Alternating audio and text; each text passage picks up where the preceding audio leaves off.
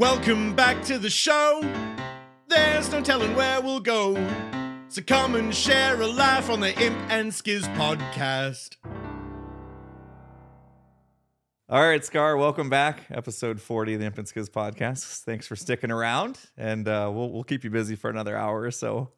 I had a blast on the first go around. I'm ready for some more. Awesome. Absolutely loved it.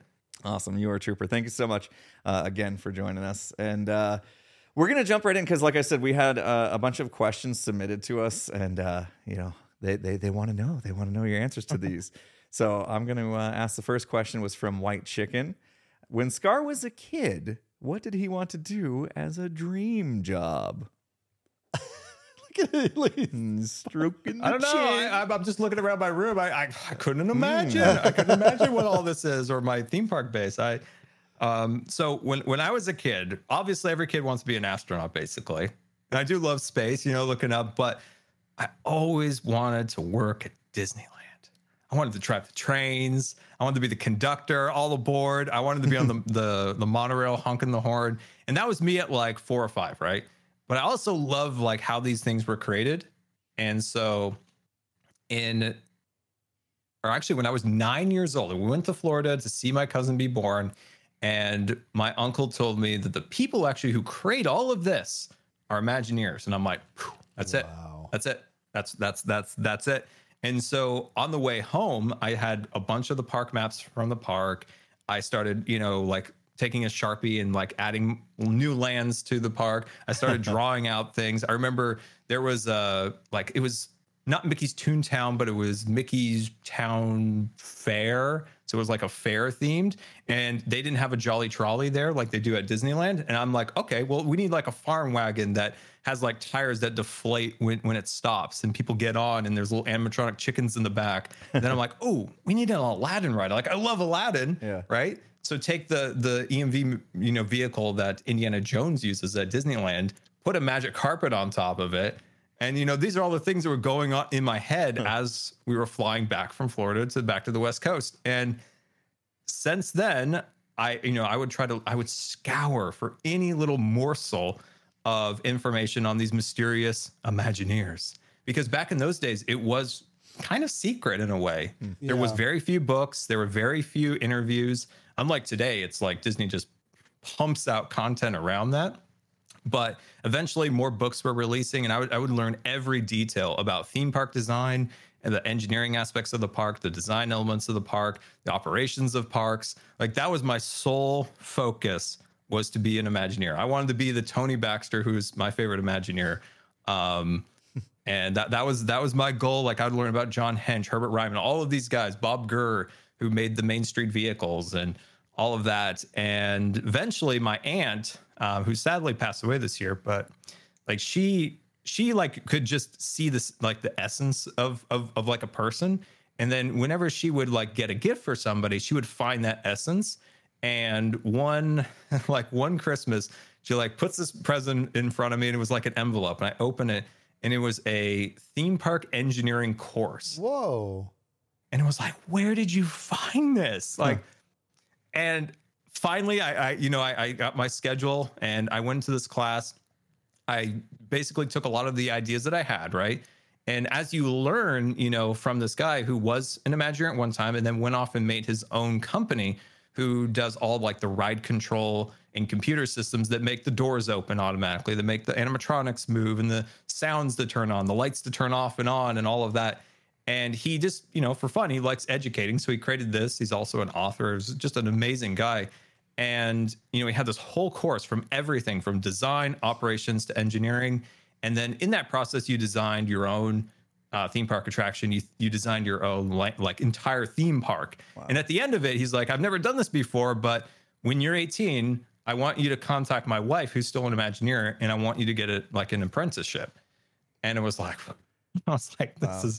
this is amazing. And then, at that time, everything went into learning art and all of that stuff to be an Imagineer. And then, one day I woke up and I wasn't the same. Like, I had like this like crushing headache. And that's when I first got sick. Like, it all started with like a headache and extreme fatigue. And then it just like snowballed from there. But during that time, like I always like held on to that dream of being an Imagineer. Like, I'm going to get through this next test. I'm going to get through this next surgery, this next hospitalization. I'm going to get through this because I have this dream.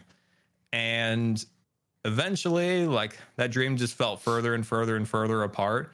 And it kind of like crushed me in a way. And I had even just started a little bit of YouTube at that time. And then I probably went like maybe 6 months of being really kind of not really depressed, but, you know, really down. Like, this probably is not going to be a reality, because I did, you know, like I saw like kind of what my doctor wrote, because it was always chasing the cure for me for so long.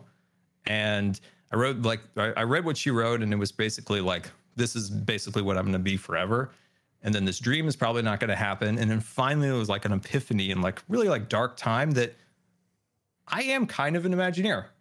I do all the things that I want to do. I'm able to make these fun things for people to enjoy. And that's exactly what I loved about Imagineering. They make these incredible rides that families can come and enjoy themselves. And that's what I always loved going to Disneyland with my family, because like we lived in California. We didn't go on any big vacations, but we went to Disneyland like once a year or so. And like going there with my family was amazing. Like we got to go there like one time, you know, like a year, every 2 years or so. And I wanted to create those memories for people through Imagineering, through making the rides. But through the videos, I finally realized like, I'm also my own boss. Like I make the rides that I want. I don't get stuck to intellectual property and this stuff. Like I make what I want to do. I make things that hopefully make people laugh or smile or get inspired. And I was like, that's when I kind of like broke out of that kind of like, I don't think this is going to happen type of mentality to, I kind of created that subconsciously through YouTube and through Minecraft and making these environments in the game, because basically that's what I love doing is like creating these environments, world building. And so, yeah, that's a very long-winded response. No, it's a great response, though. That was fascinating. And I think you nailed it, is that the spirit of the Imagineer job is exactly what you're doing now. The world is your canvas. You are something's coming from your mind, which is working perfectly, and you're making it into a reality. And that's it's through the game. And I think it's just from creation to fruition is, you know, just from ideation to fruition is such a fun journey. And, you know, there's just to say it, there's just a lot of people that, they have a lot of ideas, you know what I mean? Yeah. And there's no real, the rubber never hits the road. There's no traction there. And that's not in your wheelhouse to not make a reality. Look what you did with the charity event, right? You have an idea and you drive it through. The things that you're doing on Minecraft, you have an idea, you see it through.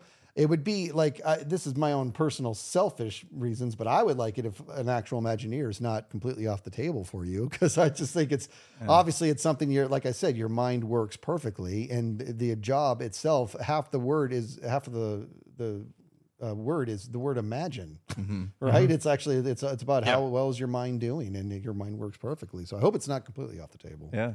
Yeah. We had, go ahead. Oh, no. Go ahead. I rambled for like 10 minutes. No, you're good. One of our submissions on one of the questions was from Opal Whisker, who actually, like, you just covered pretty much what they wanted to hear. They said they wanted to hear you talk more about the various things of your creative process. You're very intentional about baking story life into your builds, and they love that about your content. And so they just wanted to hear you. How has that come about? How is your decision-making process when you're designing the builds and then bringing in characters into the builds? And how do you come up with those ideas? And so you started touching on that a bit. And so I was like, oh, this is great, because that's exactly what Opal wanted.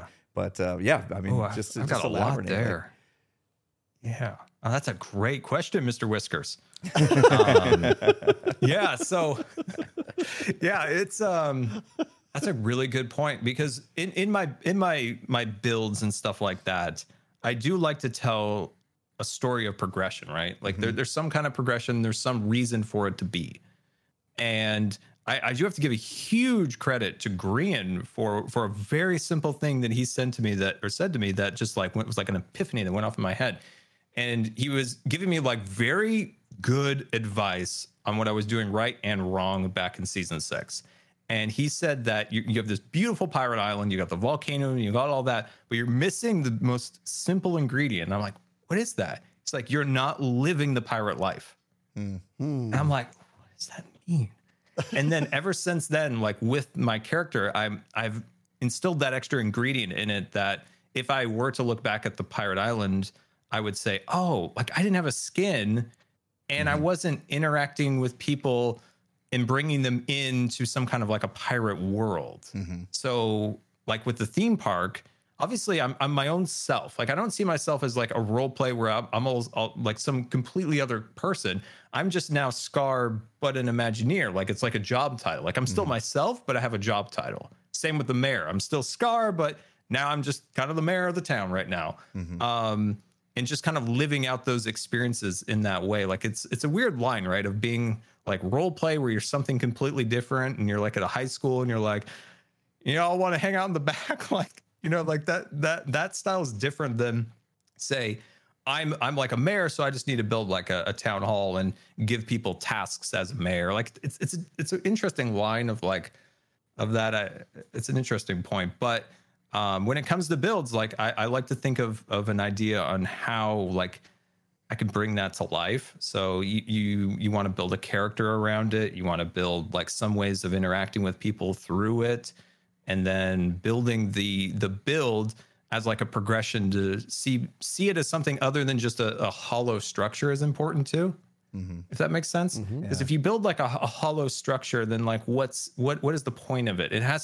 The structure has to facilitate further like story and progression. Is I don't know. It's one of those things that's so instinctive in your head that it's hard to pull it apart into like a coherent way of explaining. You know, and it's so easy to do. It's like when Illumina tried to explain like some kind of parkour, and he's like, I realize that when that's the same way that when people ask me how to terraform, I'm like, oh. You know, you put the blocks here. Yeah. It's the same thing. He's trying to think like, you jump and sometimes you can't explain the exact like neurons that fire to make it work, right? Well, it's more like when you're just when you're naturally really good at something. The better you are at something naturally, the harder it is to explain. Right? It'd be like when it becomes second nature. I mean, can you imagine trying to explain so one of my strengths is public speaking for some reason, and it's great, and I'm happy. And whenever I do a speech, whether it's work or whatever, the people who approach me afterwards are like, "How are you? Like, what is it? Where do you find the confidence to go up there and just be so comfortable in your own skin? And how do you make everything string together so nicely?" I'm like, I don't know. Like, you know what I mean? Like, I want to help. I want to say, but I was like, I don't know. I don't know how to articulate what it is. I appreciate the feedback. Tough. I just got nothing. Yeah, it's tough. I love that. It's everybody has that extra thing. Like you said, public speaking, and there's certain things, like I said, like in Minecraft, I'm like, how do I explain this? Yeah. You are right though. You do a very good job of not crossing that line into what most viewers would feel is get a little cringy of like being a character that is not you, right? Like that's one lesson I learned in season 8 was I was like this Willy Wonka character, right? But I wasn't good at the actual role play piece. So anytime I would try to quote unquote act, it came across pretty cringe, where you kind of just bake in a vibe into a character or an idea and you give it a little bit of that lore, that backstory, but you never stop being you. And so then it's much more comfortable to the viewer, I think. And I have to give that also to Green also taught me that in season 6. Like you can wear the jacket, but inside you still have to be yourself. And that's how the viewers still relate to you, but with this extra like flower in your pocket. If that makes sense. Like it's just there's like this extra little role or job that you're doing, you know, in the world, but you're still yourself. And people can envision that in their own way. Like they're doing something in their own world, but they're still themselves. And I think that's like a super important like line to go, that you don't trend either way, like trend into like cringe land, which can be very easy at times. So we're not actors. You put it perfectly. You said bake in a vibe. And I guess that really is the difference between what it is that we do in this Minecraft world. That's the difference between that and like actors, right? Like true, like their role is to become the person that's on the script. And that's why somebody like, Tom Hanks blows me away, how he can play such a funny character, such a genuine character, such an evil character. Like it's, that like they're actually becoming somebody else. But in this world here, you're kind of baking in a vibe. You're just baking it in. And it's never really that far off of who you actually are. Although I kind of want to push it a little bit more. If there's ever another Life series, I think I might become evil. Yeah. Speaking of Life series, I mean, evil. Do you bring? I mean, I know you do. I'm going to just ask this for the viewer's sake, but do you bring character to your Life series character? Did you bring any of that role playing to a life? Like when a Life series is starting up, do you think to yourself, I kind of want to be like this type of personality or direction, right? Like I remember you kind of being that crazy like person that came by and tried to sell odd items to people that didn't want them, right? Remember stuff like that. Like are these things you think of pre-seasons about what kind of character building you want to do for your Life series? So before the original Life series, I was playing Anno like 18 whatever, and that's what inspired the Swaggin. Okay. And that whole like trading idea. And I thought, whatever I do in this next Life series, I want to experiment with I got role play on my mind. I want to experience improv. And I felt like that was a lacking component in my repertoire of things was improv. So my number one thing going into that series was improv. I even had this whole base design that never happened because we can get to this about a certain mindset that I've learned quickly in that series that you have to go in with. But what I did go in with was I want to do something that's improv and that's like a selling role, like selling people things or something, because that is what I want to do in a future season of Hermitcraft with the Swaggin. And so when I went into it, like I had this whole base idea that never worked out, but going into it, I just had to take that little spark of like, I want to sell something, but I'm just going to see where it leads. And with that, I just let myself be very open quickly. It was when Grian and I did we took down the forest. We thought we had this monopoly on oak, and then they surprised us with oak. Saplings, right? So we took down the forest. We thought nobody could get dark oak, and we had it all. And then obviously, Scott and them came in with them, and we're like, one thing that we both realized at that minute was we can't plan going into the Life series. Anything that you want to do, you just have to know that that's going to get squashed, and you have to move on to the next step of that. Yeah, we've had a few examples of that too. Yeah.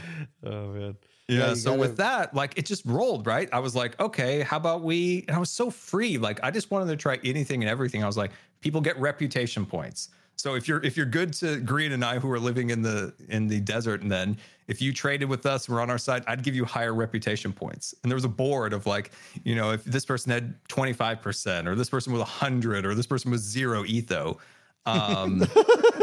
He's washed and up then anyway. I just wanted to bug people, right? All of a sudden I'm like, what could I do to get your pants? It was so much fun. And going into the next season, I thought about this as I was in the season, because I realized maybe I'll kind of be some kind of wizard. And what if I take the crystals? So in Hermitcraft season 7, I was a wizard for a while, and I lived in a snail. And my whole idea was that I was going to make up these fake crystals and peddle them to the hermits. But at that time, my improv was bad, and I was still, I don't know, maybe not as comfortable as I am now just interacting with people. That's something that all the way from season 4 to even to season 7 was just a huge struggle for me inside to interact, speak up, this and that. So in that season of, Limited Life, I was like, I'm bringing the crystals back, and I'm going to do it how I wanted to do it originally, was to go to people and sell them crystals like the Courage Crystal, Tango's Rage Crystal.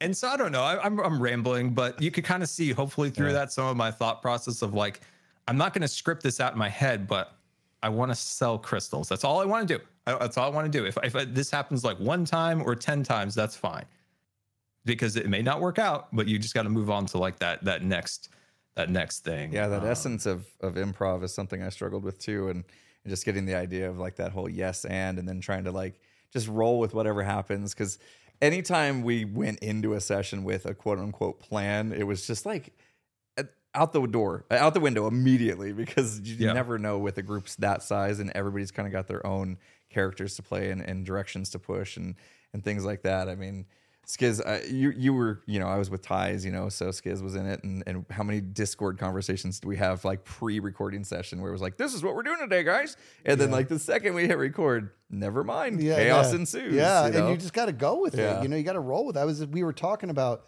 the Life series on another podcast, and my metaphor for how I approach the Life series is like it's an uncut bonsai tree, right? And I went back to Karate Kid when Miyagi's talking to Daniel's son. He's like, the shape is in there.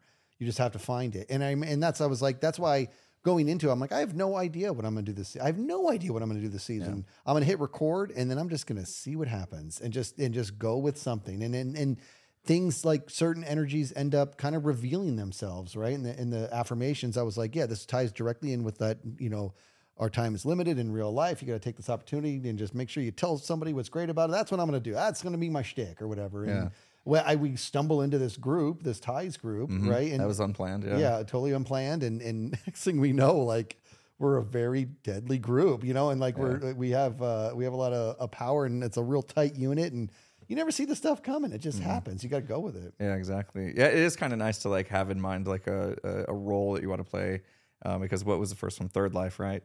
I knew that I wanted to be this kind of like conniving, like try to make every group think that I was with them, but really I'm just a mole gathering information to use to like backstab them later. And I knew that would turn into something interesting because at some point you're going to get caught, right? And so at that point, that's going to create that chaos. It's going to make nice drama and good TV, if you will. And that was probably my favorite season because that was like the best idea for a character I've had in the Life series so far. So I'm already like so jazzed about another season that I'm like, okay, I got to do something like that again. Just keep that in mind. And then that's just having that in the back of your head as you're doing this leads to the improv and the role play that's going to make good content. Yeah. It's also the aspect I think we talked about before was like, stress is the killer of creativity. And like, I know like especially in this current season, it took me a long time because I've been under a lot of stress to like get going. It felt like it took like 1 or 2 episodes to really like get my groove. Whereas in the first season, like I was doing pretty well at that point and things were able just to fly. Like, I mean, just like the craziness that was that final episode where, I don't know, I asked B-Dubs if he liked watches and that's how he survived and you didn't or whatever. Like it was just the craziness, but it is interesting how like stress can really play a contributing factor in some of that stuff. And then the other aspect I thought was interesting was that like you talked to the Ties beforehand, the Clockers never talked at all until we got in the world when we were recording, because we just really realized like everything we want to try will never work out. So we just have to kind of find the path. Find the path. And also encourage Cleo to burn down stuff. Yeah. Burning expectations. Oh, so all the hate she got for burning down the mansion was a seed that you had planted. Is that what you're saying? Was many seeds subtly planted. Oh, that's fantastic. And then you guys became this like weird family, and it was this the discomfort was so fantastic, and how Etho was the absent father. And when Cleo's like, she says to Etho, if you're gonna be an absent father, could you at least be absent? I just thought that was one of the funniest. Cleo was so good at that. She is. The one-liners, man. She was really good. Yeah. I was so excited to team with Cleo because like we've recorded here or there, but never done like a long-term thing like that. So that was really fun. And obviously I've done some, we love beat-ups, but it was really fun to finally do something with Cleo, and she was perfect. And when it came to that role play stuff, we did kind of lean into that, but leaned into it to be as cringy as possible. Like everybody was in on like the annoying joke, how we felt, or at least we felt like us saying that was kind of like a wink and a nod to the audience. Like, yeah, we're this is cringe. Like we're all in on this. It's so good. So the mispronunciation of the word clockers is that? Oh, look at his face. Is this a thing that just happens, or are you like purposely saying it wrong to be funny, make a joke that's gonna stick? Come on. They always come from like just mispronouncing, and then sometimes I'll just do it just to get a rise out of like Cleo in the end. But no, like you and I called, who was it? Was it Illumina? I called them aluminum, and I don't know if it showed up in the Like that just happens. Like I called it 5 up 5s, and then I just rolled with it. Like from the start, there's a character in Star Wars, and that just happens. Like my brain is so screwy. Like it sees things in completely different ways usually than other people, and like. Yeah, there's quite a few instances where, like, there's an incident back in MCC with like the Grian's gong. Mm-hmm. Like, I didn't intentionally say it at any time. You can say it. You can say it. Yeah, I said dong, and the problem is now there's like a neural pathway now where I can't unsay it. And then when he was trying to get me to say it, then I was legitimately trying to say, don't put those words in my mouth. And then it got like the words got caught in me like, no, Scar, no. And it like came out in the worst possible way. So it was like a combination of me saying it like ironically and also realizing it at the same time and trying to like catch it. And what did you say? Don't put that dong in my mouth? I'm actually guessing, but is that what you said? I something along those lines. Yes. That's great. And and it's just sometimes I say I will speak before I think. Oh yeah. Like I did say that the goat in the back banged me, but it did hit me. Like it kept knocking me off the floor. Like I was so angry. And to me, I was just like, oh, it just like banged me off. Like if you're just gonna bang on a door or whatever. Like, and then people are like, well, did you when after I killed B-Dubs and then he said, Scar, he's like, order us to attack him. And then you said, full force, you guys all came after me. Yeah. I run back to my team and I had one of your moments, big time, dude, to the point where I said it. I didn't even realize it for like a good quarter of a second. And when Tango lost it, I came running up. I said, help. And Tango said, what's going on? I said, the whole family's attacking me. And he said, well, attack them back. And I just instantly said, well, I can't beat off 4 people.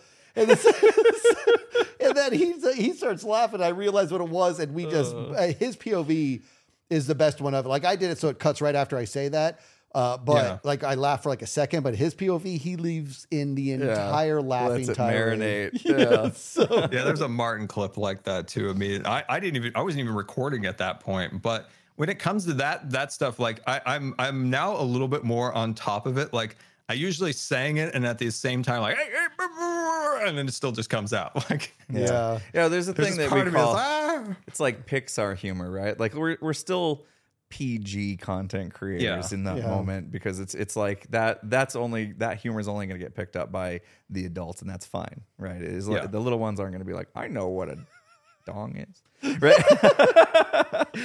Maybe they do. And at the end of the day, like I know I'm gonna make those jokes, so sometimes even just leaning into it is funny too. But 99% of them like come from that part of like coming out, and nowadays I'm like, it's out. It happens. Yeah, that's fantastic. All right, should we pull another question? Yeah. So actually, it's not really a question here, but it's one that I just want to dive into.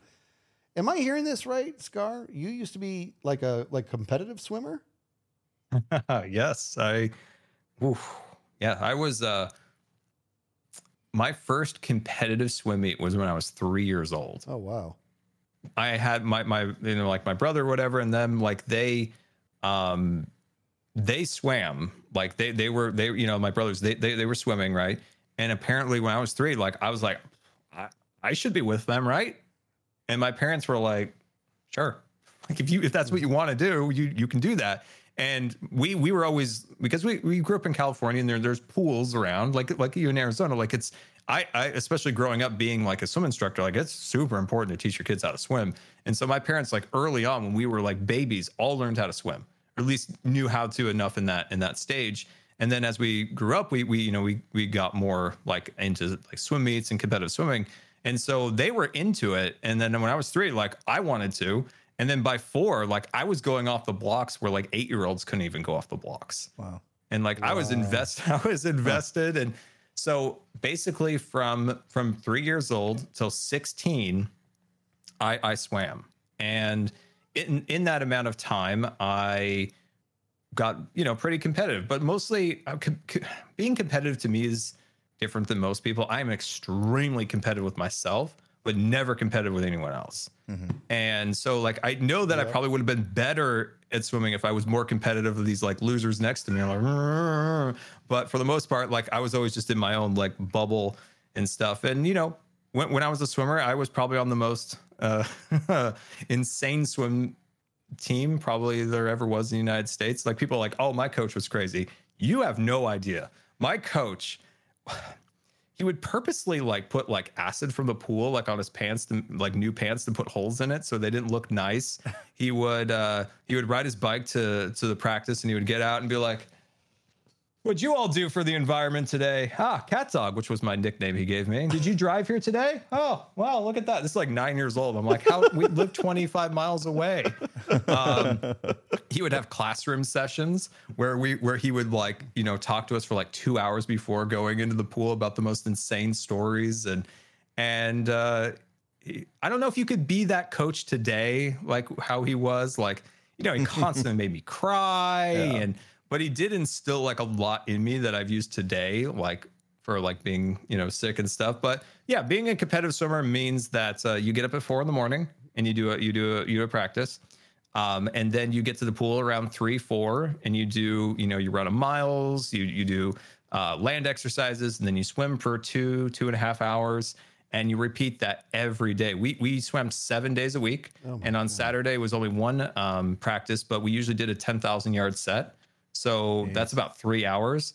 And this is such an insane team, right? We at the end of that, we were making pancakes, and then he's having us work around the pool, cleaning up, you know, digging out weeds, cleaning the bathrooms. He even had a little bit of child labor on the side. His brother owned a company. If you guys remember when they first came out with Bluetooth or like cell phone, you know, connectors for laptops, and they were little like pucks you like stuck into the USB port, and they like flipped up. Well, his brother didn't sell the actual devices. He sold the devices that went on display at Best Buy. And one day I go there, and like half the team is packing these boxes in the classroom. These are all like teenagers, and they're all just packing these things. What did they get in return? Bud Bucks. Bud Bucks were a currency that he made, that if you did something good, you got a Bud Buck. And then eventually there'd be a raffle, and then you could get prizes with the Bud Bucks. And we would also play poker for these things at swim meets. So there was always like a poker ring behind the bleachers where we would be playing black. I was good at blackjack. Poker, not super great, but we'd be playing that for the Bud Bucks. So eventually people were like accumulating huge stacks of Bud Bucks. And he would have junk, right? Like Christmas decorations or this or that. And then randomly he'd just like throw in Blazer tickets, like front row tickets to the Blazers. And you know, in this team, probably the craziest thing was like our Christmas practices. So what that means is that you get there at 4 a.m. and you swim for an hour and a half, right? Then you get out of the pool, but you don't go home because we have another practice in 2 hours. So then we do that. Then you go home and you come back. So that's 3 practices in a day, and you do that every single day until New Year's, from school out to New Year's. And it was the most draining mentally and physically thing like I've ever done. Was like the Camp Taylor was the name of it. Camp Taylor. Crazy. And if you didn't do it, like we maybe went to see family one year, we were like all the other kids who were stuck in it would just look at you with disgust. Like, how did you get out of this? But at the end of the day, like we won all the state championships. Kids went to Olympic trials. That's awesome. But unfortunately, when I was 16, like I said, you know, I got sick, and it pretty much just took me out of it right as I was like completely changing as a swimmer. Like I was awful at butterfly, but all of a sudden now like my wingspan is enormous, and now I'm like crushing people at butterfly. And it was like a dream that was like just coming to be, where I was like really like branching out. I was what's the first year in high school? Freshman, right? Yeah. I was freshman. I went to state in high school. Like I made it to state and finals in it, and I broke 5 minutes and all of that, and then just bam, sick, done. Just that whole world just disappeared. And that was like my whole support, like all my friends, everything. That's just like wiped out by getting sick. But yeah, the stories of my coach, like, you know, yelling at the rock wall guys because there was a rock wall there. He hated those guys. He would get into arguments with them all the time. He would yell at lifeguards because we were supposed to run everywhere. everywhere we went. It didn't matter if you're getting out of the pool to go to the bathroom or you're getting there. Once you crossed the threshold of the pool, you ran. You just ran the lifeguards are always the ones yelling at people for running by the pool, right? Yeah. Yeah. So when the new ones would come, they would freak out, and my coach would be like, "Oh man." Just point at them and give them a stink eye. So we see on camera, we see a friend of yours out at the door there, meowing, wanting out. That's Jelly. I think most people are familiar with Jelly. Jelly's almost as famous as you are. In fact, Jelly was added to Minecraft. How did that come about? There was like a contest, right? It was submit a picture of your cat when they were updating the cats. So they were going from the 3 cats to a 9, and the 9th cat would be someone from the community. And, I looked at Jelly and I thought, that cat, I got that cat the first year I was sick. And that cat has sat next to me from beta or alpha Minecraft till today, just sitting right next to me playing this game and supporting me beyond any support. That Jelly has been there for me. And I thought, you know what? That cat's special. Like that cat has been literally sitting here playing Minecraft with me from alpha till what was that? 2019. Wow. And I was like, there's something special about Jelly, and I submitted it. And yeah, she went through like two things, like submitted it, and then she made the finals, and then eventually won. And then Jasper, the Minecraft artist, I think did a really good representation of Jelly. And Jelly, for now, from now on, lives in Minecraft and is now hard coded in the game. So if you want Jelly, you just type JEL. I just forget how to spell Jelly's name. JELIE into the game, and you get a Jelly spawn. Wow. So I just hope, like I said, like when it happened, I was like, I hope that Jelly can give you, the companionship and take you on the adventures that she has. That's right, Jelly.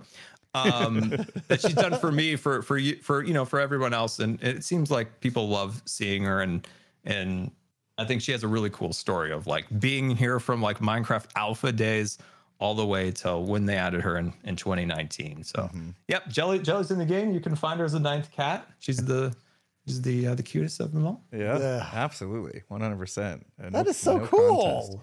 Contest. Yeah. When it got announced that Jelly was actually making it into the game, I was just like, that is like the coolest thing.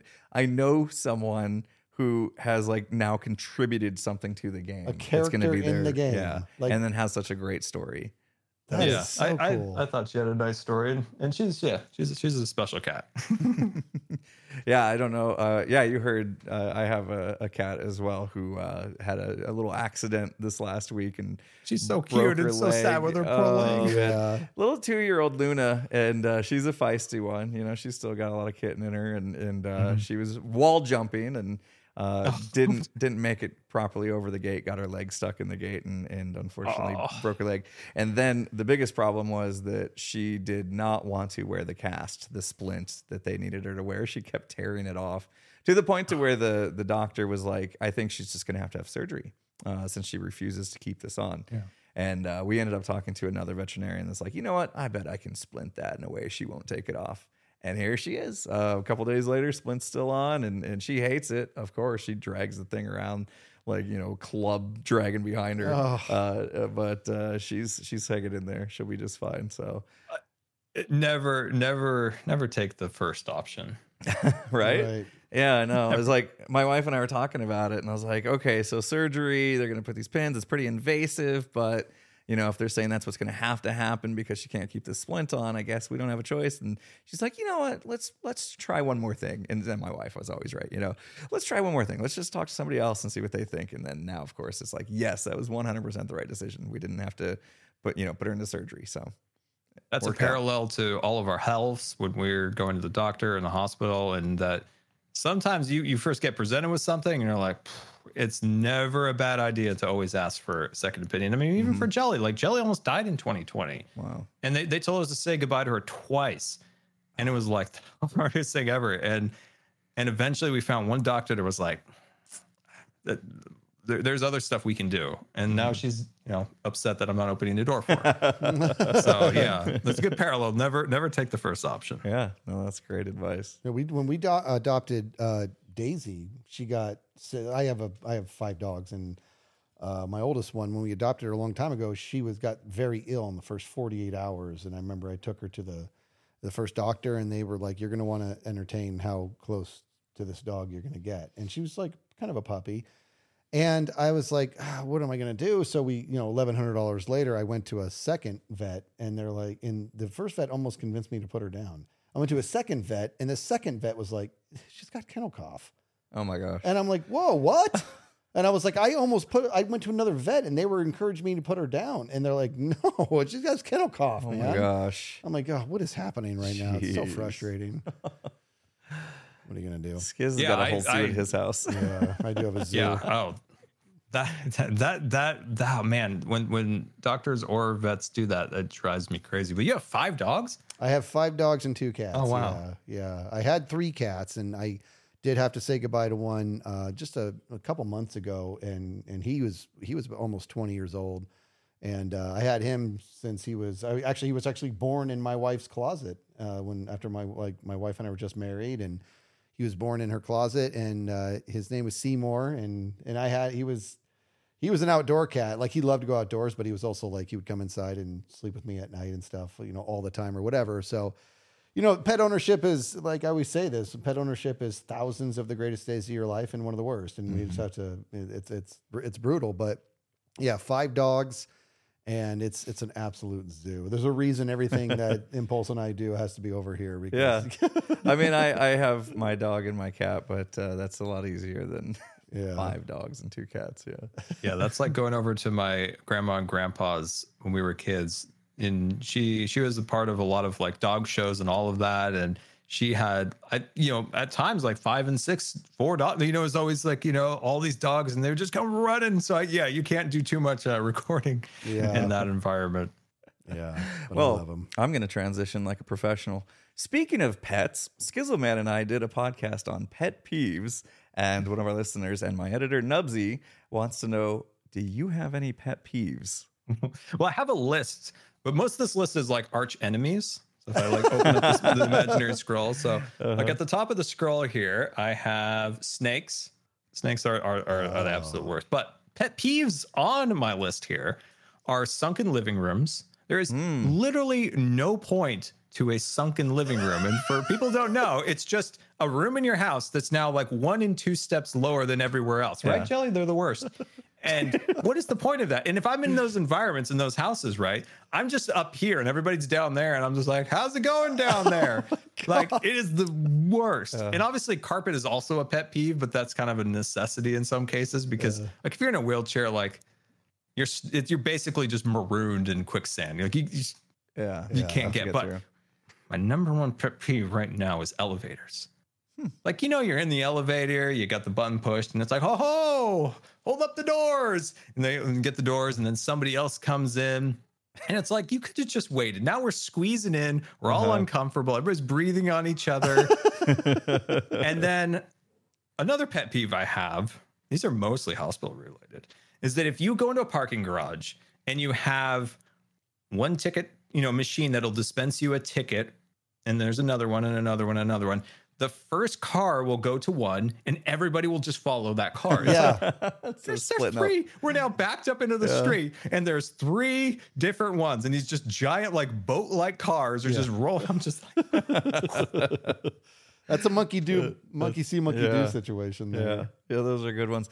The house Canada, I grew up. It's fine. We have a strained relationship, but that's okay. We'll get to that another time. No, we need to get podcast. to that now. I was going to say, well, I did have a house that I grew up in that had that sunken living room, so I know exactly what you're talking about. And even walking around, you could in the night you can trip on it and stuff, and hate that for that reason too. But Canada hates you, huh? Why are you banned? I know. Scar, let's do some real talk. Why is Scar banned from Canada? Please enlighten us. It goes back to when I was 12 years old. Went over there. I like how he turns into old prospector. Yeah, every time. I destroyed them and took all of their gold medals. After that. I took, and these were all Canadian medals. They had their maple leaf on them. And I proudly, you can find it on my Instagram. There's a picture of it. I was wearing all their medals. I always joke, and this just started as just like a really random joke. I'm like, hey, they don't let me back after that one. Yeah. And then it just became that Scar was banned because of horrific things. Yeah. Like some of the things that the audience thinks that I didn't can. I'm like, what do you think? I was a murderer or like a drunken driver? Like I've never did a drink in my life. Yeah. Like I think that would do me in, honestly. But no, like I came out of that with at least like 3 pounds of medals. Wow. Like I always just joke that after that they don't let me back in because I beat them so badly at swimming. But now the internet has turned it into Scar's banned from Canada, and it's hilarious. And like there's so many people that believe it. So let's continue down that road. There's another myth about you out there on the internet. If I go to famousbirthdays.com, how old are you? Oh no. I gotta know. How old does famousbirthdays.com say you are? Do you remember what age it is? There's 2 right now. One of them says that I'm like in my very late 30s, and one that says that I'm basically like 48 years old. Right. Yeah. And Jimmy, so Solidarity from the Life series, hook, line, and sinker believed that. And even Scott was like, Scar looks pretty good for his age, hanging in there, all things considering, respectable. And like, there's so many people that believe that I am like so much older than I am, which is hilarious. And I know how it started was like somebody emailed me once from like maybe Famous Birthdays or somewhere else doing like profiles on whatever. And I never got back to them. And I got this email back, and this was way back in 2014. They basically said, without a response, we'll just make up something. It was kind of like, I felt like a little bit of a threat, like, oh, let me give you all this information so you don't just make up something. And I was just like, I was like on the way to the hospital, and I'm just like, I got no time. And so, yeah, from then on, people basically think that I'm like way older. And it's also hilarious. It's the same with the Canada thing, like with Scott, like, pretty good for his age, right? And like Jimmy's like, he's that old. I think it's hilarious. 48-year-old is banned from Canada. That is the headline. Exactly. But some of the scenarios that people have come up with and like legitimately believe why I made up this thing about being banned from Canada is hilarious. I encourage it. I encourage you to keep this going. Oh yeah, let it run rampant. See what comes out of it. Why not? Good stories. So let me ask you, this is a question from Menace. What is your take? Because I know how I feel when I see fan art. What is your take when you see fan art come across of you? I only do this for the fan art. I mean, I'll be honest, like the best part of the Life series, I tweeted this out the other day, is the fan art. Yeah. Mm-hmm. Like that's what like gives you that extra little push. And fan art really hit me when I had a PO box for a while. When I would like get, drawings and all this stuff from people, I was like, this is so cool. Like somebody's going to take their time after seeing something that I did and make a piece of art of it. And to me, that was like super, super special. And I've saved all of that. And even if you tweet me a piece of fan art, believe me, that's in a saved file. That file is like 10 gigabytes at this point. Wow. Yeah. I've saved almost every piece of fan art that I've ever seen. And I just feel like I'm supposed to, like, not only do I want to keep it, but I also feel like I need to like archive it in a way or look back at it in the future or something like that. But yeah, no, I absolutely love all the fan art, and it gives us so much inspiration. Yep. And I do have a metric that I tell people there's certain metrics that I can tell if something is successful, regardless if it has views or not. And if something has a lot of fan art, in my eye, we did something right. Yep. Because that resonated with somebody so much that they now went off and used their skills and created some beautiful piece of art. Yep. And to me, that's really special. So that's why I always save it, because I want. So Jelly's like, there's not enough fan art of me. Yeah, we need more fan art of Jelly. It's just part of the whole. It's part of the room. It just comes with the whole package. Oh, yeah. The cat meowing, but yeah, I love fan art. I could talk about fan art forever, but to me, the number one gauge of a successful piece of content is, did somebody like create something to it? Because that means it resonated with them, which means that we did something right. Yeah. Isn't it amazing when you're in the moment filming and you just realize you're like, this is going to be fan art. You just, and other times, not so much. I remember one time that I was like, this is definitely going to be fan art goes back to when I was in the Team Best, right? It was B-Dubs, Ethos, Skiz, and Tango. And we were like the heroes of the group, right? So our goal was to steal back the enchanting table so the whole server could use it again. And what ended up happening was we went to the person who stole it and we just gave him a bunch of diamonds for it. And so we were talking about what's our comic book cover going to be, and B-Dubs, just classic B-Dubs, he goes, here's our comic book cover. It's just a guy with his checkbook flipped open asking how much. And in that moment, I knew it was going to be fan art. And it was. In this last season, we had our private, Windsor area. And when Etho came, because he had to babysit B-Dubs, and I said, have we learned nothing? Oh, yeah. And he's like, I got to babysit, Skiz. I'm sorry. 2 separate artists have created fan art of that moment because it was so funny. Yeah. It's so good. Yeah, fan art is special. And just like for what Green and I did in the first season, people still make fan art of the Desert Duo. Yeah. And awesome. That's always like super special because I love that, like those episodes we made together. So still seeing people make Desert Duo art, like I've infiltrated the Twitter space where those guys do their art. I've snuck in that I'm seeing because they don't tag us, right? No, they do like hashtags. So I have I use TweetDeck where you can add these like columns, and I have a couple columns that is like, I want to see everything that gets hashtag Impulse fan art or Impulse SV even, So and there's a Hermitcraft one as well that I so every day I'm just kind of like looking and seeing, and it shows up, oh, there's cool fan art. Like I already saw one of your skin from MCC yesterday that we had to do really cool like monitor head skins that were done for us, and Balloon Arena. I was going to send that to you. I literally saved it to send that to you. Okay, I saw it. Yeah, because I'm monitoring the same hashtags, and so they did such a good job with our skins that somebody already an artist out there drew Scar's skin because it was it's just so cool. It was like the monitor head, but it still had his Scar smirk, so it still had his personal touch on it. And they did such a good job. And you had the eye on there, which was perfect. Yeah, we're all very on brand. Yeah.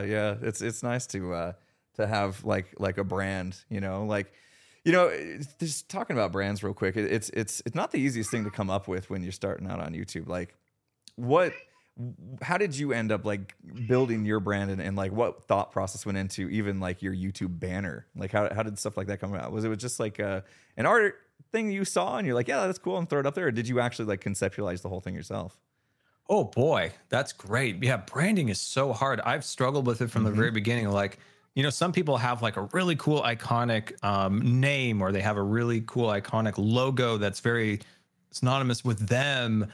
For me, like I've always struggled with like, what is my channel colors? Like you have very good like branding, like yellow and black. Like simple. that is your thing. You have the eye, which you can then replicate in Minecraft so easy. Like I've never really had that type of stuff.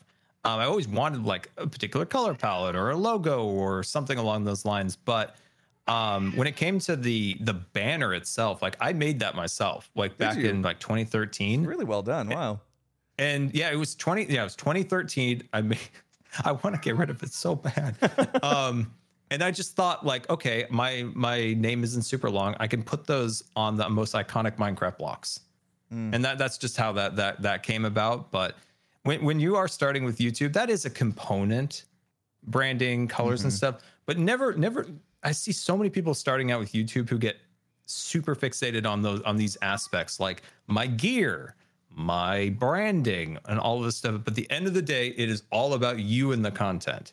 That is like 90, maybe 80% of what you should focus on is like, what are you bringing? Like your personality, all of that stuff is what you should be focusing on. The rest of the stuff, the branding, the editing, the cameras, and all that stuff, that is stuff that for the most part people don't care about. Think about some of the biggest YouTubers who just have a webcam in their room and they get like millions of views because it's about you. Even with the people the greatest production value, if it was just them with a webcam, like people just come to see you. Like it's just a different thing. So that stuff can be important and it helps further you along, but it's not what drives you.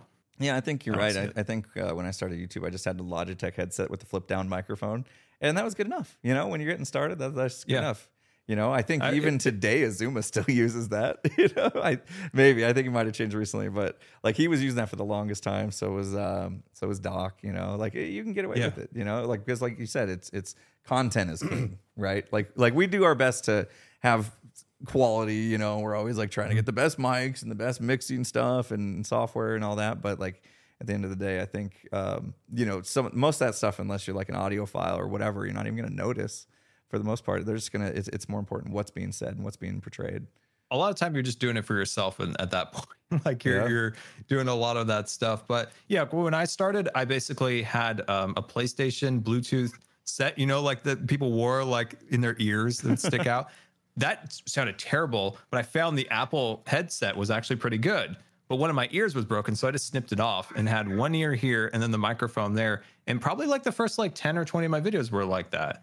And then I upgraded to like my PlayStation headset, which I used for a long time. So yeah, just the number one thing if you want to get started is to just get going with it. Make stuff and all the other little doodads and things, which are fun. Like I love all this stuff, like the gear. It's a fun aspect of it, but it's not why people come to see you at the end of the day. Yep. Yeah, we kind of did that with the podcast when we like our first episode. We had no idea what we were doing. None. Like we just said, let's just pull the trigger and see what happens. And like the quality was not great. The cameras we used back then were not great. The environment we were in wasn't, like all of it. And we're just like, you know what? We're just gonna go, and then like as we can, we'll improve stuff little by little. And like we still do that. Like every single time we get together, we try to improve something a little bit more. That's how you do it. You start and then you improve, and it's also fun for the viewers to see like you are. Passionate about. You are fixing and working towards these things too. So it's fun for them to see like the progression of that quality increase. But the number one thing is, like I said, just get started, and because that's why people are there to see you. Absolutely. If you're sitting there waiting until everything's perfect, you're going to have a failure to launch. Yeah. You got to just get going and just fix in flight and just see what you can do, and just be at peace with the fact that sometimes you're going to put a lot of energy towards something that goes real. I mean, the first episode took me 5.5 hours to edit because I didn't know how to edit multicam.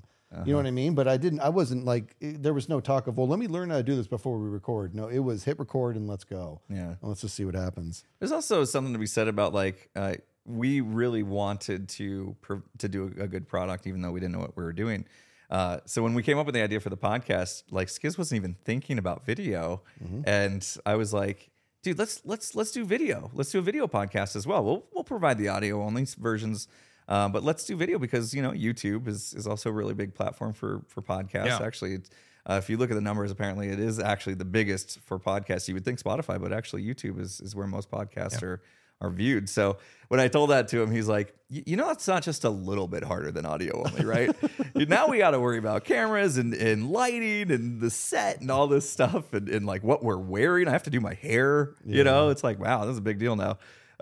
I'm really glad we did though. Me too. I was super behind it. I was like, dude, I was like, I'm totally behind you on this, but this doesn't make it twice as hard. It makes it 1,000 times harder, but I'm glad we did.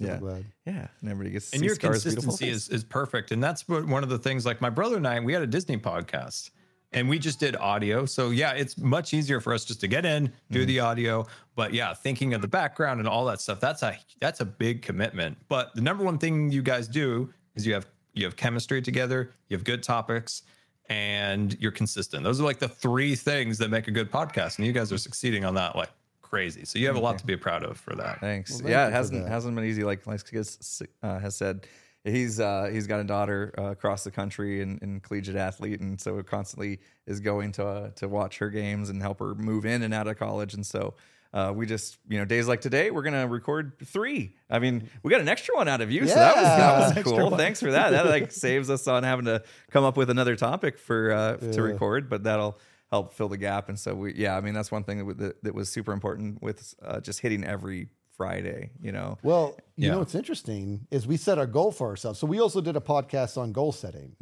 and you have to set you have to aim low, for lack of a better phrase. Your goal should be milestones, not these lofty things, right? We can't go to record our first one and say, okay, our goal is to become the best podcast on the planet. You can't do that. So we set realistic goals. And one of our first ones was we will do 20 consecutive Fridays. You realize today, this is episode we doubled that. 40. Oh, we doubled that. Yeah. Yeah. I mean, Wow. we felt it. We got to 20 and we felt good, but this is episode 40. Yeah. Ouch. I can't believe that. That happened fast. Neat. Yeah. It's Neat. It's been a ride, you know, and in that it was at risk, you know. I mean, there were some times when like we had to shuffle things up. Like I had to do a clips version of it because did you get sick or something? Something happened. Something scheduled. happened. Yeah. But yeah, we've made it happen, and now this is really cool because we're gonna get a chance to see like how well this virtual guest format works.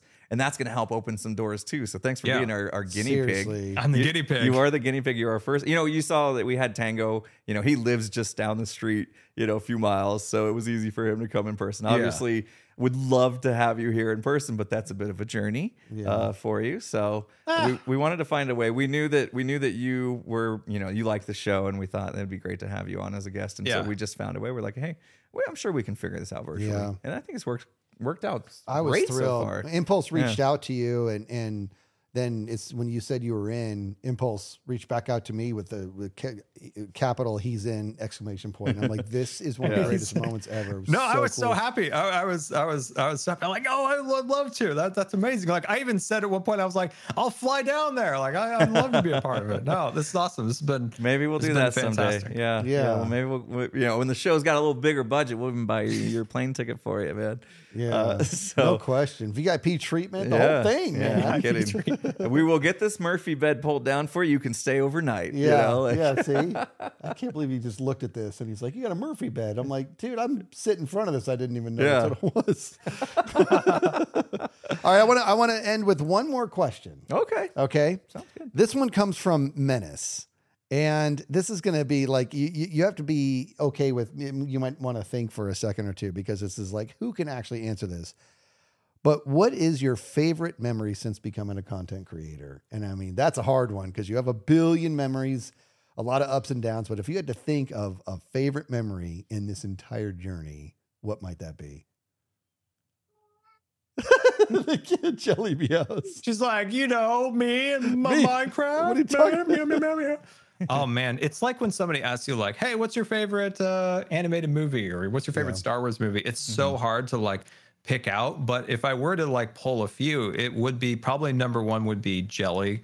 Okay. You know, getting added to Minecraft. Yeah. Joining Hermitcraft was a huge one. Like I started in 2011 and I joined in 2016, and 90% of that time was just me by myself, and joining like this massive community was like absolutely incredible. It took me a long time to not feel like I was just going to get like kicked out for being terrible. Like it took years for that. Like the imposter syndrome was very strong. Like even in meetings, right? Like I tried to like talk, my heart would start pounding. You know, I think I agree.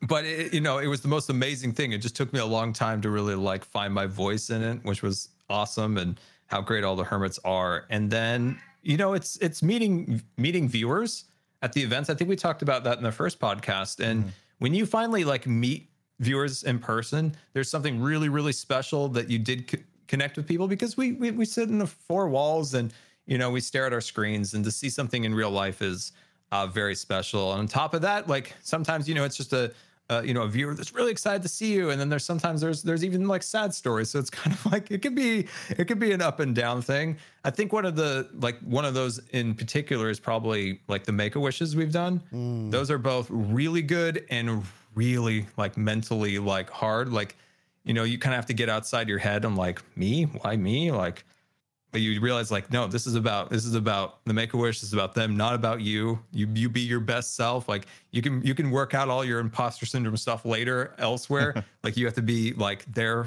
and present. And so those are also pretty, you know, like memorable, like impactful things.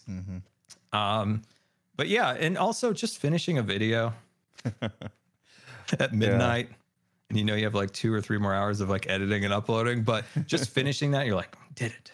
Yeah. It feels good. That's always a very like rewarding feeling. Hitting the publish button always feels so good, especially when you know the video is something you poured your heart into, and you know it's good. Like there's been times when I hit publish and I was like not proud of what I was publishing, and I've been trying to be better about like, don't let that happen. You know what I mean? Like, you know, make what you love and love what you make. is something that I try to think about as I'm creating content. So those moments when you hit publish, it is just the endorphins just kick in. It is so good.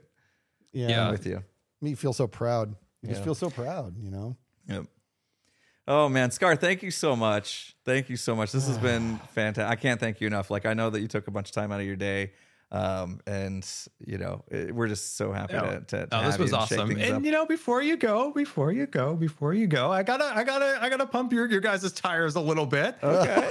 You know, like, I'll take it. Little do people like know that like Impulse really like stepped up in Hermitcraft to like run the meetings and keep those going and consistent. And like we ramble and When Impulse is out there like we're sticking to this. I can't tell you how great the meetings are with him, just like do, which is great. Also, like the hardest working man on content creation. Like, I remember Green and I in like season 8 were like, man, it's been like a week since we got a video out. And then he's like, yeah, but look at Impulse over there. Just got back from work. He already streamed and he's working on his next video. We're like, what is wrong with us? So the hardest working man, and then you, Skiz. I see you over there. I see you over there. I said this in the I almost said the experimental area. No, the affirmation area. Yeah. Affirmation area. Whenever I hear you talk on the podcast or in the live series, it always inspires me. You have a way of talking about content creation that reminds me of why I started. Wow. And over time, right? You can get jaded and you can get frustrated, like, oh, YouTube and this and that and all of that. And it can kind of like just make you go through the motions of like, I'm going to make a video. I'm going to do this. I'm going to do that. Oh, and this and that. But like when I hear you talk about content creation, it's like, oh, that's why I love it. Like it's the creative process, the entertainment process. It's all of that. Like, I don't know what it is about the way you package it, but every time I hear you talk about what we do, it's just being like, yeah, that's why I continue to do this. That's why I love it. So you have a weird way of like inspiring me, and I think that also inspires people around you too. Wow. Absolutely. And I appreciate that. Thank you. 100% agree with Scar on that. Goodness gracious. Well, we should have ended it because it's going to start crying. Yeah, I know. Right before the tears start rolling. Oh, thanks again, man. It's been a pleasure having you. And been an honor. maybe we'll have you back someday and hopefully in person, like we said. I know people in Arizona. I'll come down there and we'll do it in person. It'd be super fun someday. Good. Yeah. I would love that. Good. Absolutely. All right. Well, we'll let you go and you can let Jelly out since she's been whining for a while. Jelly's just the best. Yeah. She's super cute. Amazing. All right, Scar, take it easy. Have a good one, man. Thank you, brother. Oh, lightsaber out one more it's time. got the lightsaber. We're not gonna go on about Star Wars and Mandalorian. No, part 3 just dedicated to talking about Star Wars. I couldn't. All right, we'll bring that some up in other part time. 3. I will say this as a parting note. I would really like to get Scar and my wife in the same room and listen to the Star Wars talk. Just go nuts. She's a Star Wars buff. Okay, huge. She likes to read the books and watch all the animated series and just keep as connected as possible. It's funny because she'll be watching and then I'll come in and I'm not a Star Wars buff, but I like it very, very much. And I'll be like, so what's this guy's problem? She's like, ugh. she rolls her How eyes. much time you got? Yeah. She's like, I just don't have time for you. Yeah. I love that. Especially when I hear somebody likes the animated stuff. I'm like, Yeah. Star Wars is at its best in animation. Nice. Yeah. Really cool stuff. All right. Well, we will wrap it up. We went our normal time. We don't have a time limit, but we're not apologizing for going over an hour anymore. No, never again. They seem to like the longer ones anyway. So thanks. Yeah. All right. Catch you next time. See you, buddy. Thank you guys. Goodbye. See ya. Thank you. Bye.